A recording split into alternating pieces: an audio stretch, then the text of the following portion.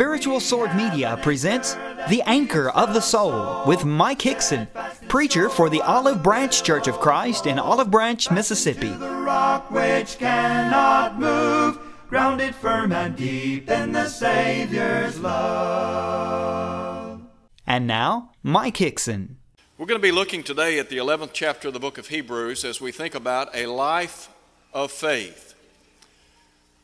What separates us from the world is the fact that we are people of faith.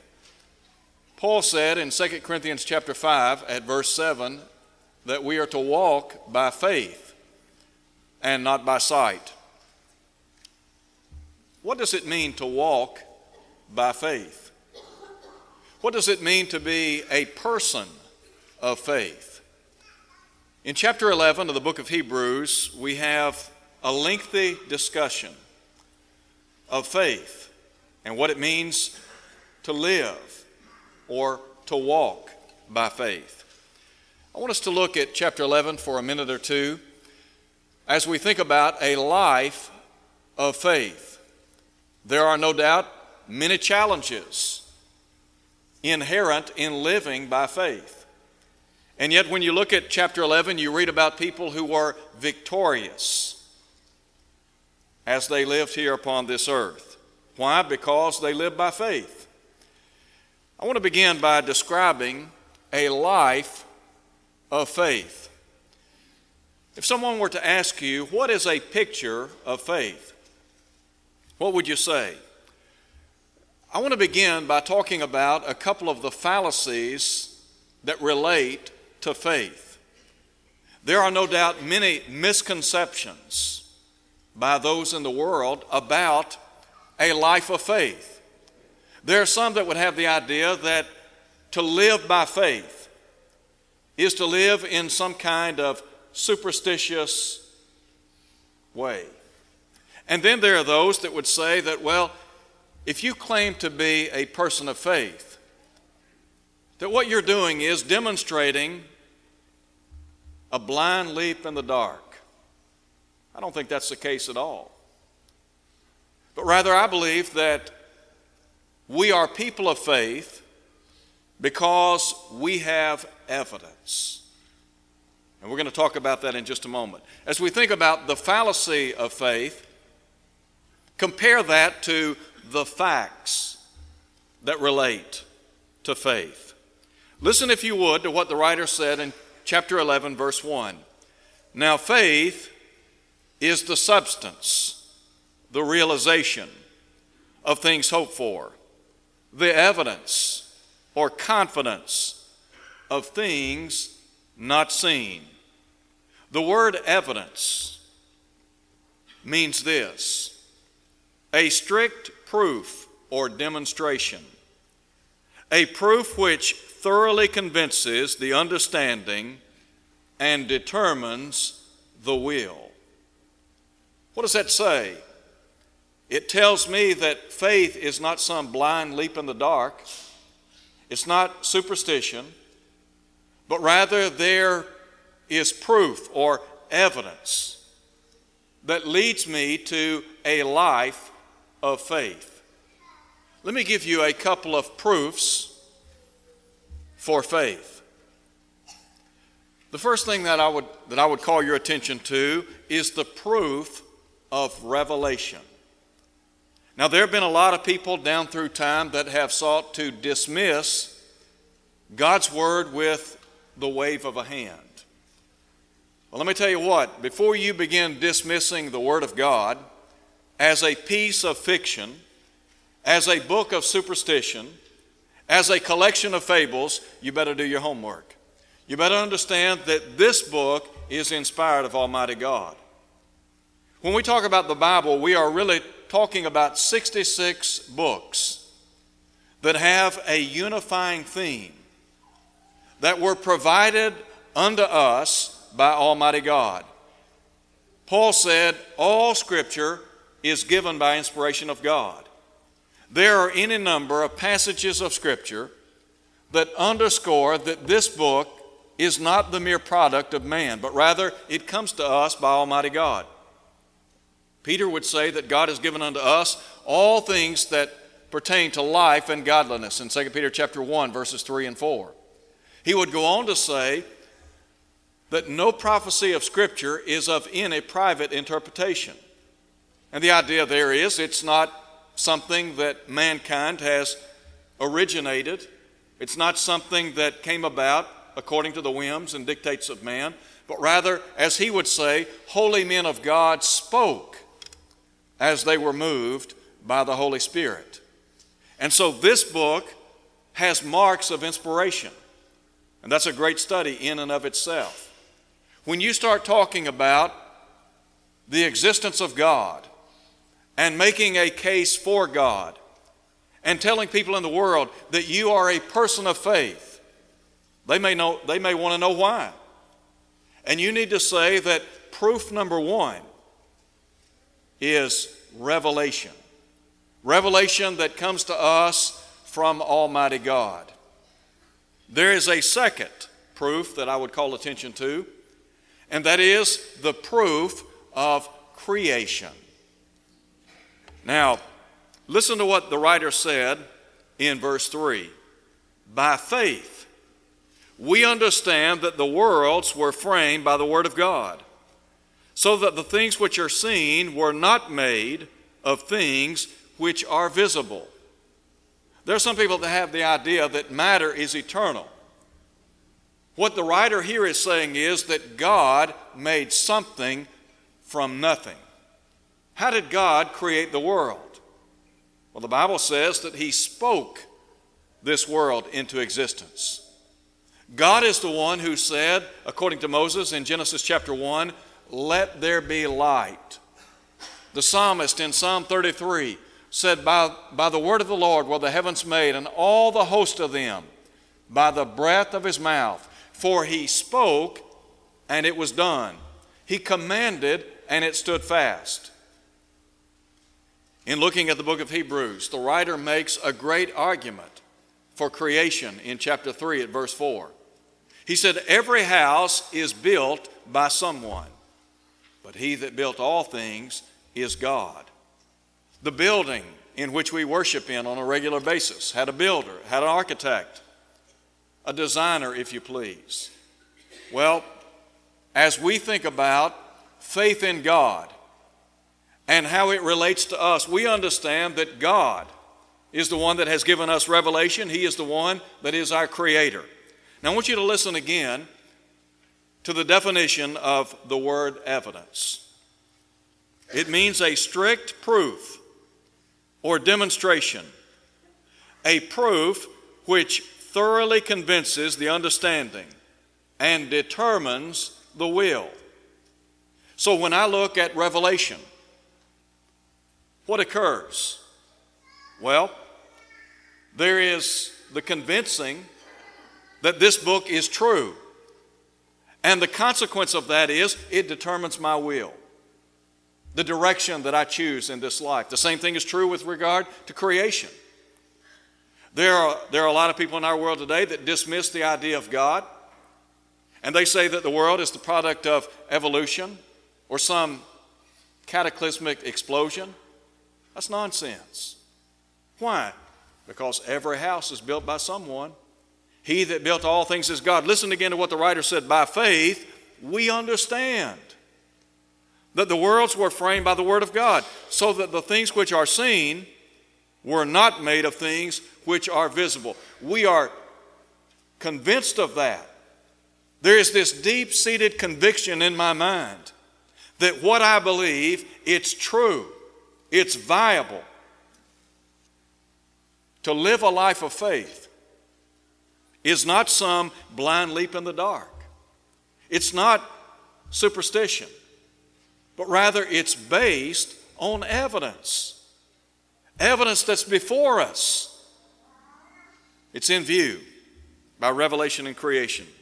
Let me talk secondly about the demands of a life of faith. I would begin by talking about the prerequisite to faith. When we think about a life of faith, what is it that God What is it that God demands of me, or of you for that matter? What's the prerequisite to a life of faith? Let me just call attention. Drop down and look at verse 8. There's one word that's used here that I believe underscores the whole idea. The writer here is talking about Abraham, who is called the friend of God. In verse 8, the writer said, by faith, Abraham, listen to him, obeyed when he was called to go out to the place which he would afterward receive as an inheritance. And he went out, not knowing where he was going. The prerequisite to a life of faith is obedience, a willingness on my part to obey God, to do what God says. As a matter of fact, when you look at Hebrews chapter 11, the idea of faith, well, let me just say it this way. Faith and obedience go hand in hand. When you read about the great people of Hebrews chapter 11, you are reading about people that lived in faith and obedience to Almighty God. Now, let me just talk for a minute or two about some of the principles that relate to faith as we think about the demand of faith. First, the wisdom of faith. Listen to what the Hebrew writer said in verse 6. But without faith, it is impossible to please him. For he who comes to God must believe that he is, and that he is a rewarder of those who diligently seek him. The wisdom of faith is simply this. I examine the evidence, and the conclusion is there is a God. That is my belief system. Did you know that everyone is a believer? You either believe there is a God or you don't. Now somebody might say, well, how can I know? And they claim to be agnostic. They say you can't say there is a God, you can't say there isn't a God. Let me just say this. You might as well say there isn't a God if you're agnostic. Because the evidence says or suggests that there is a God. And so, to claim to be an agnostic is a form of belief. You just don't believe there's a God. You don't believe you have enough evidence. Well, you see, the fact of the matter is, there is evidence. Now, if you look at verse 3 again, the writer said, by faith we understand that the worlds were made by the word of God. We are convinced of that. Wisdom dictates that we come to the conclusion that there's a God, that we live a life of faith. Now, there are some principles that are outlined here. We talk about the wisdom of faith. In verse 4, we are face to face with the worship of faith. Listen to what is said about Abel. By faith, Abel offered to God a more excellent sacrifice than Cain, through which he obtained witness that he was righteous, God testifying of his gifts. And through it, he being dead, still speaks. When you look at the story of Cain and Abel, these two brothers presented sacrifices to God. Cain offered a sacrifice from the fruit of the ground. Abel offered an animal sacrifice. The Bible says God had respect unto Abel and unto his offering, but unto Cain and his offering he had not respect. What was the difference? One was offered by faith, one wasn't. Somebody says, well, how did they know? You remember what Paul said, faith comes by hearing, hearing by the word of God? They had been informed about the kind of sacrifice to offer God. When we worship God, it is an act of faith, dictated or outlined by Almighty God. And then there is the walk of faith. Look at verse 5. By faith Enoch was translated, so that he did not see death, and was not found, because God had translated him. For before his translation, he had this testimony, that he pleased God. Go back and read Genesis chapter 5 sometime, and you'll read about the fate of mankind, summed up in the expression, and he died, a commentary of man as a result of the garden experience. But it was said of this great patriarch in days gone by, Enoch, that he walked with God. The idea of walking with God is simply another way of saying that he had fellowship with God. He was walking in harmony with the will of God. When we live a life of faith, we're walking in harmony with the will of God. We have fellowship with God. We're walking in the light, as John would say in 1 John chapter 1 at verse 7. And then what about the work of faith? Look at what is said in verse 7 about Noah. By faith Noah, being divinely warned of things not seen, moved with godly fear, prepared an ark for the saving of his household, by which he condemned the world, and became heir of the righteousness which is according to faith. It was said of Noah in Genesis chapter 6 that he found grace in the eyes of the Lord. God had decreed that he would destroy the world by means of a flood. In verse 14, God told Noah to build an ark of gopher wood. In verse 22, we have this commentary on the life of Noah. The Bible says, "Thus did Noah according to all that God commanded him.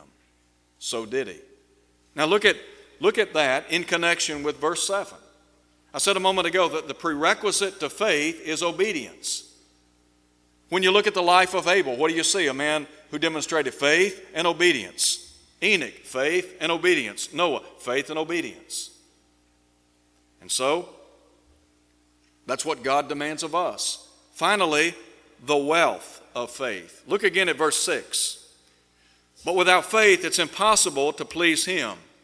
For he who comes to God must believe that he is, and that he is a rewarder of those who diligently seek him." In a minute we're going to talk about the blessings associated with living by faith, or living a life of faith. But note, if you would, what the writer said, that God is a rewarder of those who diligently seek him. A life of faith is a life of victory. The song we sang just a moment ago. This is the victory that overcomes the world, even our faith. To know that as a child of God, as a believer, as somebody who lives by faith, to know that my life will end in victory, that's a great blessing.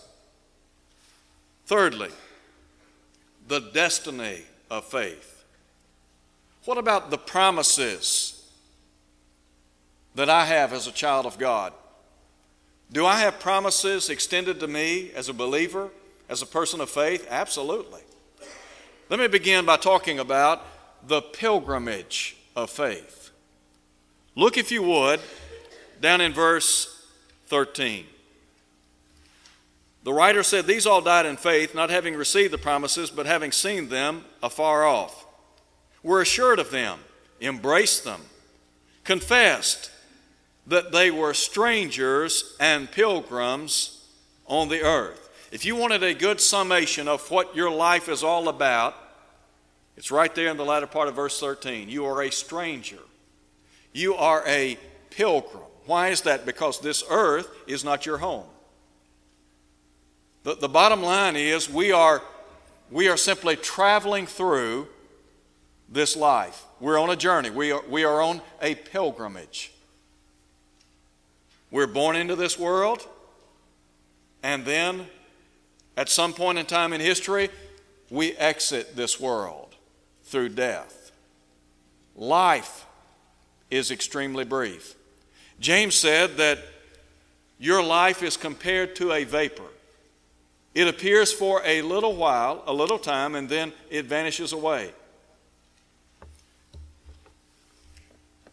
How long do you expect to live? If I were to ask you to just write down a number in terms of longevity, how long do you think you'll live? You think you'll live to be 70? Some here today have already exceeded 70. Do you expect to be here at 80, 85, 90? I had somebody tell me not long ago, he said, I want to live to be 100. That's great. So you live to be 100. You're not going to be here forever. 100 years may seem like a long time, but the bottom line is this: you're still going to leave this earth. When it's all said and done, you're still a stranger, you're still a pilgrim. Why? Because this earth, like it, love it, hate it, whatever, this earth is not your home. I don't care if you are a believer or a non-believer. This earth is not your home. You were not built to be here forever. Your body's going to wear out. It's going to ultimately give way to the aging process. Read Ecclesiastes chapter 12 sometime. And note how Solomon describes the aging process. He said it eventually ends in what? Death, doesn't it?